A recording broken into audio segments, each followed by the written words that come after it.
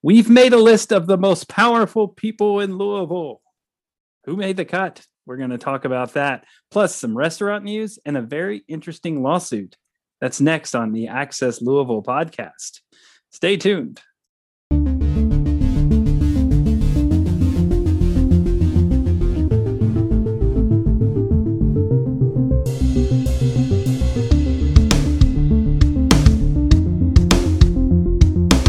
I went to add echo at that. Most powerful people in Louisville.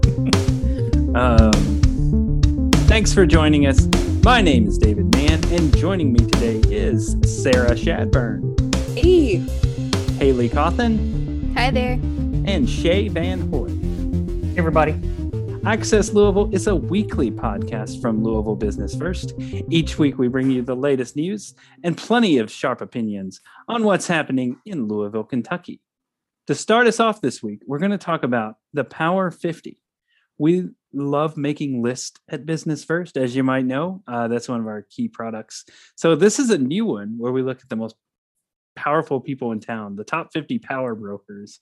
So Shay, how did you come up with the list? You came up with the whole thing yourself, right? Yeah, sure. Yeah. Well, we did. This is kind of based off of some similar products in other markets that have been doing this for a few years.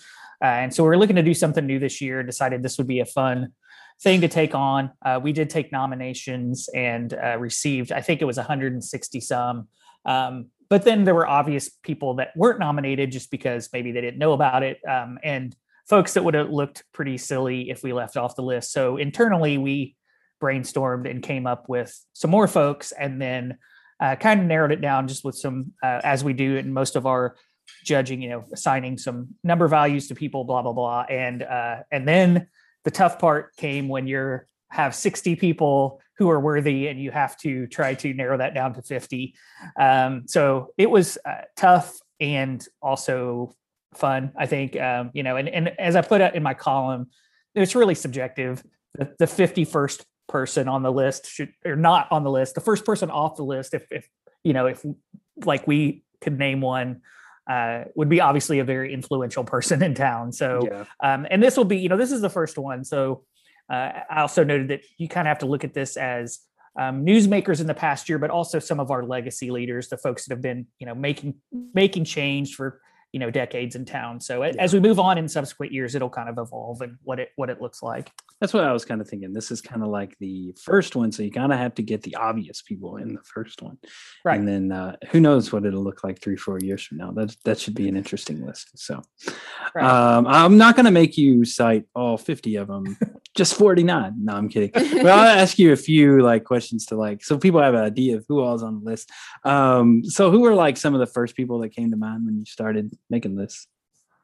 Right. I think that, we have obviously Humana is such a massive company in general, but in the scope of Louisville, it's super massive. Yeah. It's way larger than any of our other companies. So that kind of, makes you look at their CEO, Bruce Broussard, who's, been around for a while, been an innovator. And then also the Humana Foundation, which doles out a lot of money. And so, Walter Woods, who heads up that, makes the list as well. Those were kind of two that I was just these folks have to be on the list. And I can't remember who was nominated and who wasn't, but they were just stuck out as whether or not they were nominated, they have to go on. I think everyone in town knows Ed Glasscock. He was another one that came to mind. And then of course, in economic development, Sarah Devasia Wisdom leading up GLI, the local chamber. That's a pretty obvious one. And then I think too, with kind of the traction that the West End's gotten this year, focus on the West End, actual economic real dollars going in, that pointed a lot to Yvonne Smith at One West and Sadiqa Reynolds at the Urban League. So those are just some that, initially popped into our minds. Yeah. And who do you think the youngest person or the youngest people on the list are? Yeah, we were talking about this before. We didn't ask for age because sometimes, you'll get people that won't divulge your age, and then it looks weird when you have ages listed for 30 people and not for 20. But Sarah previously mentioned Sarah Devasia Wisdom, is the youngest CEO in the history of Greater Louisville Inc., the first woman as well. And she's she's one of, if not the youngest on the list. Mhm. Me sitting in my mid 40s, I know from past stories we've done that Jennifer Hancock's pretty much around my age, so she's got to be one of the younger ones, because most of the folks on here are going to be 50 plus, just based on that legacy kind of benchmark that we talked about to begin with. But those are a couple of people. We always mention that not really sure how old Matt Thornton is, but he looks like he's 32. I know he's older than that, but I think he's de-aging. Matt Thornton is. He usually sports like the trendy vest, which makes him look like a guy that just came out of like the wilderness. And I was thinking like he just climbed a mountain and then went to whatever. He's like his conference or whatever. So I don't know exactly how Matt is, but he's definitely youthful looking. So Louisville's Benjamin Button. Yeah, the joke. Let's see here. So who do you think has the coolest job on this list? So you sent that question to me earlier, and I thought about it for 10 minutes, 15 minutes, and just some really cool jobs on here. What I'm really fascinated by, like GE appliances, just in general. Yeah. Like maybe it's because I'm fascinated like with consumer goods, and if I buy something like a dishwasher, I obsess over reviews and all that stuff. And so just the technology of that goes into making things that seem like at one time were very simple, but now are very complex. I mean, how could you not think that Gil Holland's job's cool? I mean, he owns a record company and then, redevelops buildings, and is kind of just a Renaissance man type of guy. Yeah. I think Jennifer Hancock's job is really cool too. Just the weight of helping that many people. Yeah. Did we mention she's with Goodwill Industries? Volunteers of America. Yeah.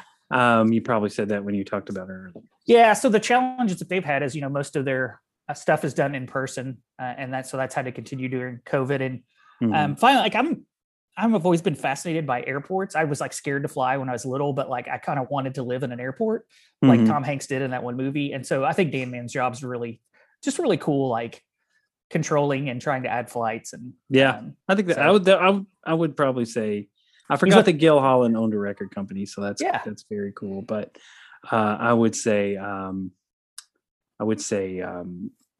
Dan Mann's job's probably one of the cooler ones, just managing the airport.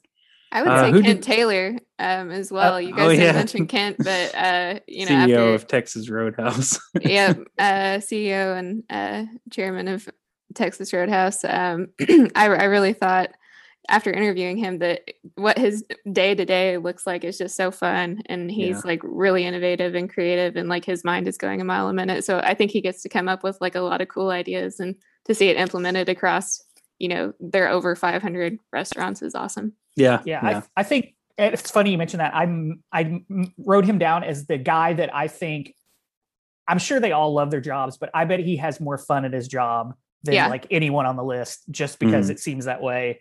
And then, I think having a fun job of giving people money would be cool too, like Dale Bowden or, Matt Thornton. Some of these foundation leaders. Yeah. You mentioned GE. I guess Mr. Kevin Nolan's on that list. Yes, sir. Yeah. Okay. Yep, he's on the list. I always have to struggle. Sometimes I say Chris Nolan, and one day that got into print. Chris Nolan, the director, not Kevin Nolan, the GE guy, not Chris Nolan, the director. And Kevin's an interesting guy because he has a lot of patents to his name. So he's an engineer and has invented some of the, neat technology that appears on washers and dryers and different things. So he's an engineer with like a good sense of humor too. He's a funny guy. There's another David Mann who's an engineer, and occasionally, and I know the guy who like leads the company he's at, and occasionally that guy accidentally emails me David Mann, the engineer stuff, and I'll just say, sorry, it's me again. And it's happened like 3 or 4 times. That hadn't happened in a long time though.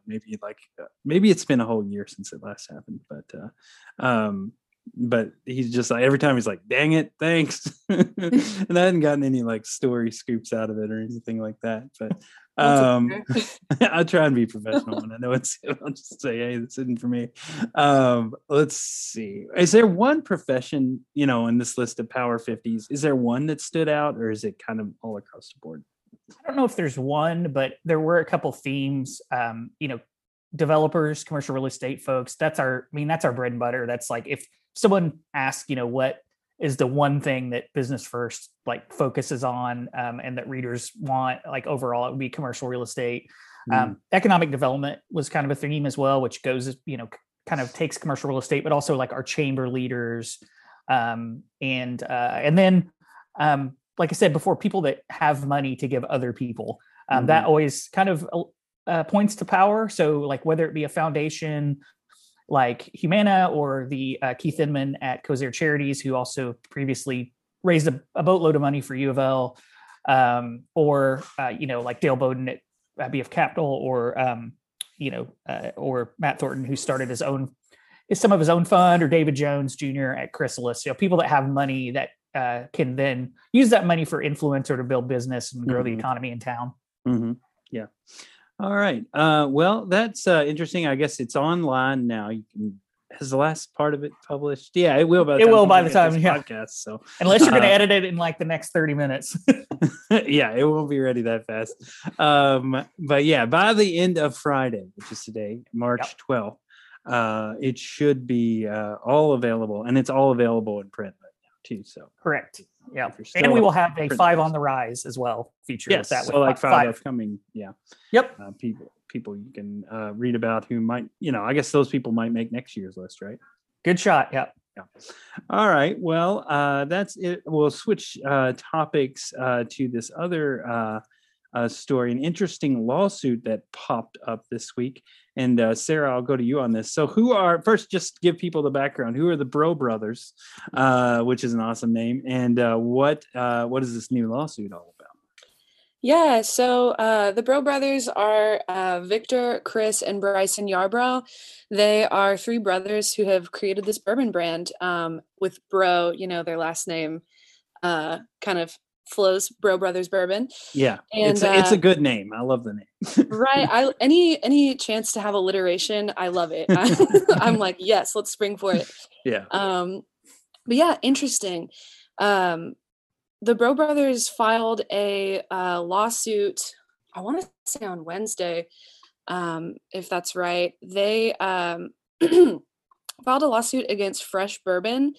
It's a Lexington, Kentucky-based bourbon brand that also claims it's the first Black-owned distillery in Kentucky. Bro Brothers, when they were first making headlines with us last year, when I first met them, actually, they're the first Black-owned bourbon brand in Kentucky. And when I saw this lawsuit, it was just interesting because I'd been aware of Fresh Bourbon, and I'd seen their claim that they were the first Black-owned bourbon brand in the state. And so I was just curious if there was tension there, and I guess there was. Yeah. But it's basically a false advertising lawsuit. Bro Brothers is saying that Fresh Bourbon basically is false advertising that they're the first Black-owned distillery in Kentucky. Yeah, and that's just their side of the story. We reached out to Fresh Bourbon, I guess, and we haven't heard back from them yet. So, so what is the basis of Bro Brothers' claims that they're the first? They have the license, right? Yeah, so they've got the proper permit with the Kentucky Department of Alcoholic Beverage Control, which allows you to legally distill bourbon. And then I think I'm having this mixed up. Their license from the Kentucky Department of the Alcoholic Beverage Control allows you to distill and distribute. And then they have a permit from the Alcohol and Tobacco Tax Trade Bureau, which allows you to distill in Kentucky legally. And they were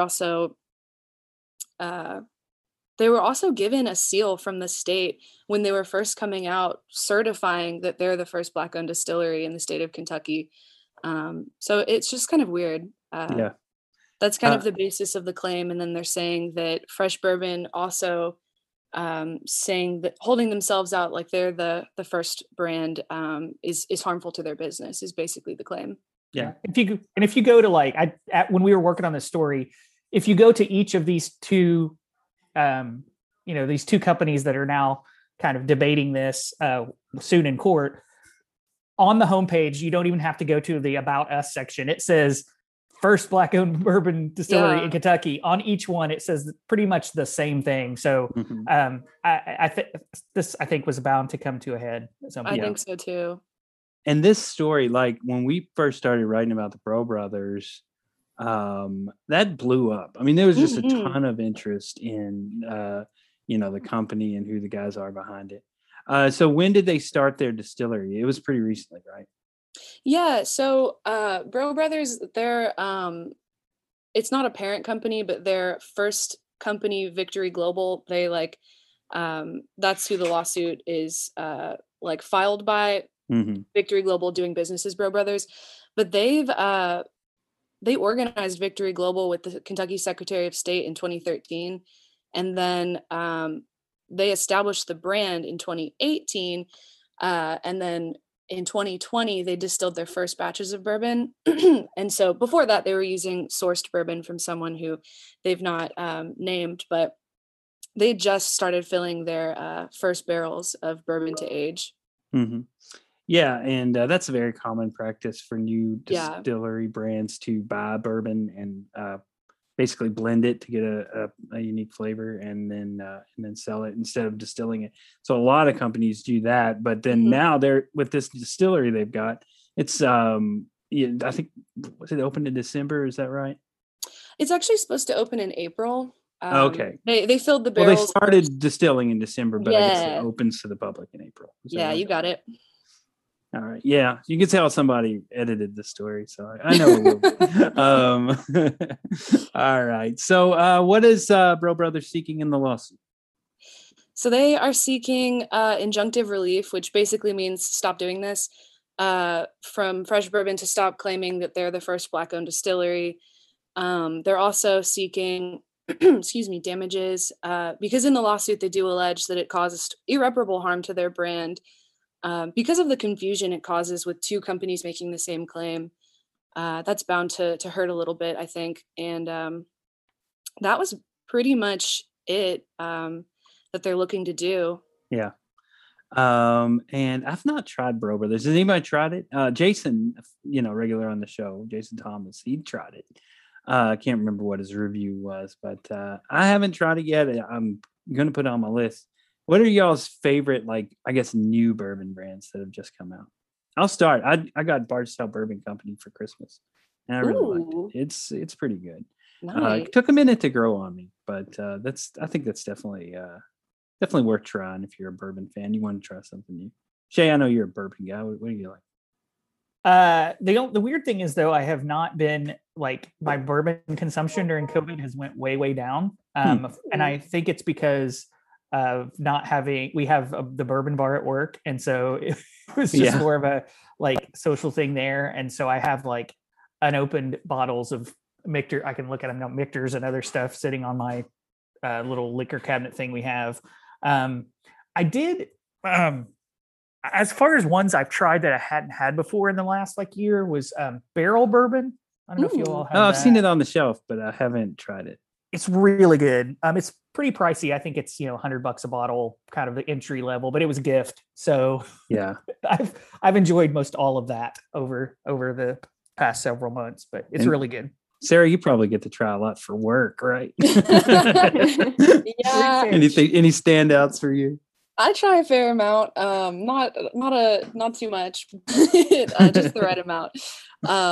I actually was tasting some Maker's Mark this summer. That was pretty good. Oh yeah, what was there? They had a new one come out. Was it the cask strength or? Yeah, it was. Man, they're gonna be so mad at me when I say this wrong. I want to say it's their Maker's 26, but I don't. Is it 46? Because that's been out for. Yeah, I think it's the 46. Definitely not 26. Take it up. 20. But I tried that this summer. It was the community batch with the Lee Initiative that was going to be. Oh yeah. I do remember that now. It was going to be going toward hospitality and restaurant professionals and their support. Through COVID, and so that was yummy. And I have not tried Bro Brothers yet, but I'm putting them on my list for next because I've written about them for a year now, and I still need to try it. I think Jason Thomas can give you a review on it if you ask him what he thought. I think he got a bottle for Christmas. And Haley, you're not. Are you a bourbon person? I can't remember. I am not a bourbon person. I didn't think you drank much at all. I mean, if someone offers it to me, like if I went to a cocktail tasting with Sarah, and we went to, was that that was at Estes PR. Yeah, Estes PR over in the Clifton neighborhood, and had a good time, tasting different ones. But I'm just not a big bourbon drinker. It's real bitter, and I'm more into like really fruity rum drinks. Yeah. If I'm drinking anything. One of my favorite episodes of this show was Sarah and me and Brooke and Allison, and we were drinking bourbon and talking about bourbon attractions. It was about a year ago, and to me, it was the beginning of the COVID-19 pandemic because a few people got sick after that. Yeah, I remember we were. I don't know if they had COVID because nobody could get tested back then. But I remember we were being real safe / weird about using the headsets in there in the recording room. Yeah. So yeah, I think that was that. I can't remember what number it is, but it's way back, like probably in the 30s or 40s of episode numbers where we were talking about bourbon distilleries, and we thought it a good idea to drink bourbon while we did that, and it did get a little giggly. Definitely a bit of playful quality. Yeah. And I actually when we recorded that, I was like, I can't produce this now. I'm gonna sleep on it and make sure it's okay, and I'll let Brooke listen to it before we posted it to make sure it was okay. But anyway, that's an aside. So yeah, interesting lawsuit with Bro Brothers. We'll be keeping an eye on that one.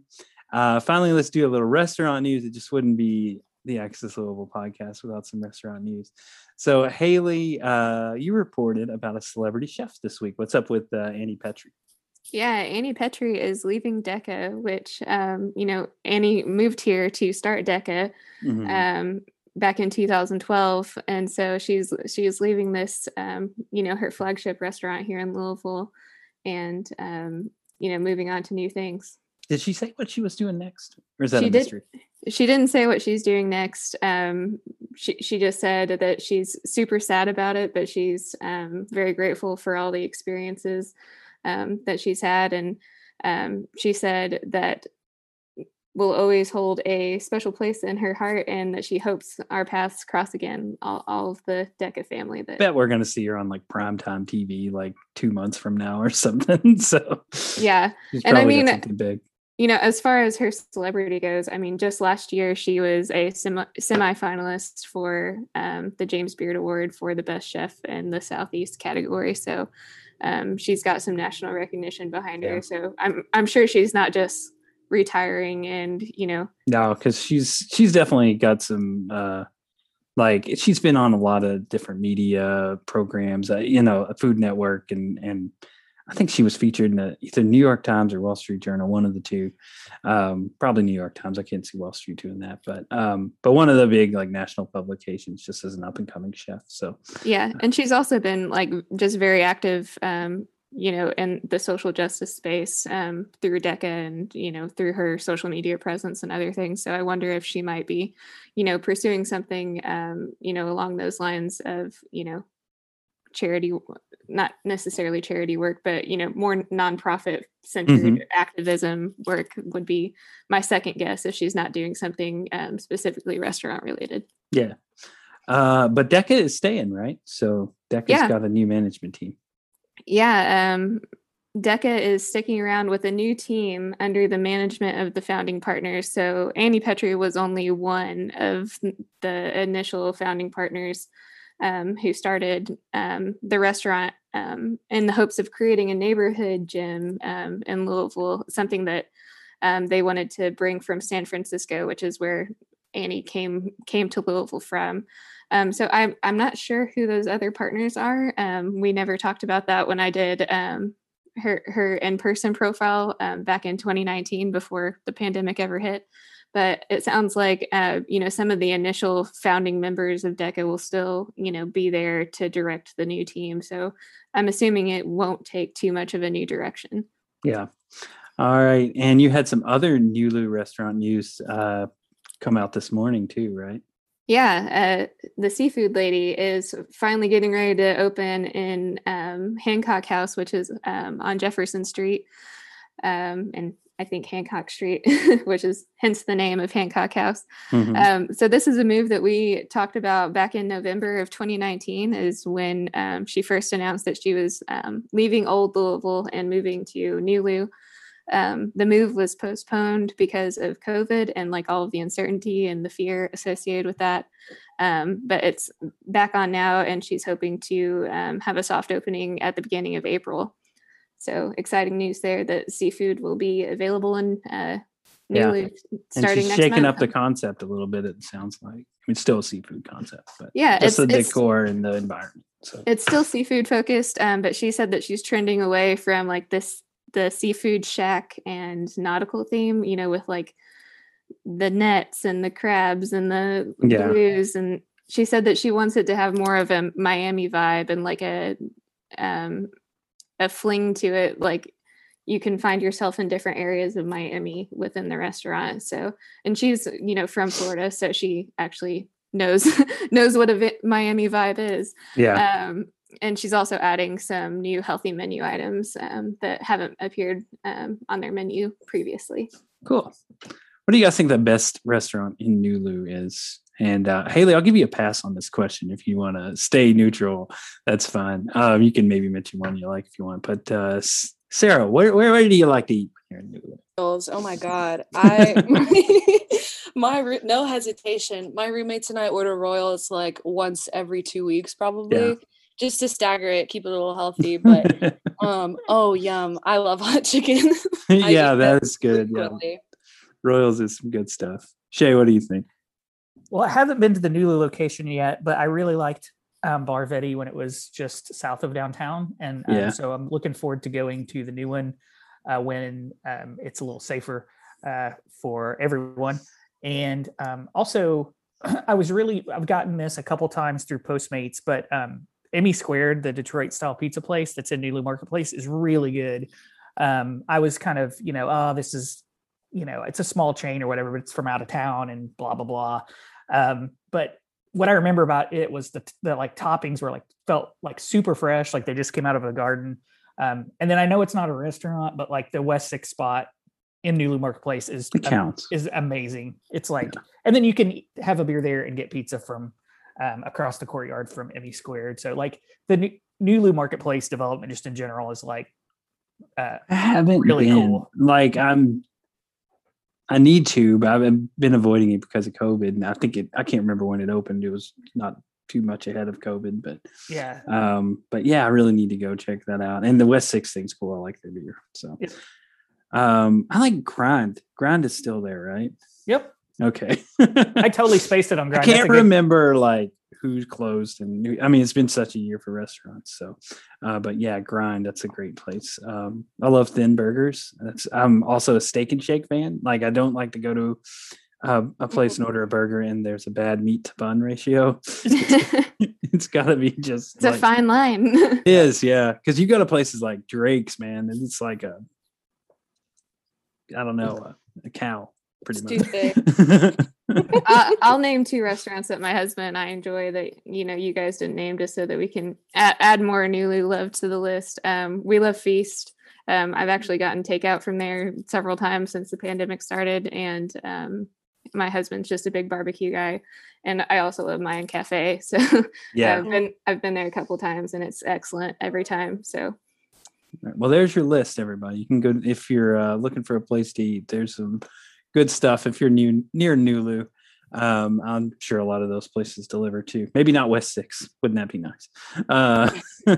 They have a walk-up window where you can just carry out your beers. Cool. And thank God the weather's getting warmer. That's going to help restaurants kind of get people, to the outdoor locations. It's been a little nicer in these last couple of weeks. So. Anyway, that's all we have for you this week. Before we go, we'll share our social media handles. Sarah, I'll start with you. Where can people find you on social media? Yeah, so I'm on Twitter at BFLouSarah, and then I'm on LinkedIn. I'm more active on LinkedIn actually, just under my name, Sarah Shadburn.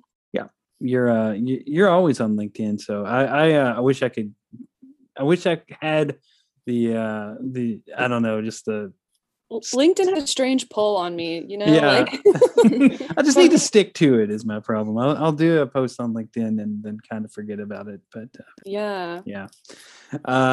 Shay, where can people find you?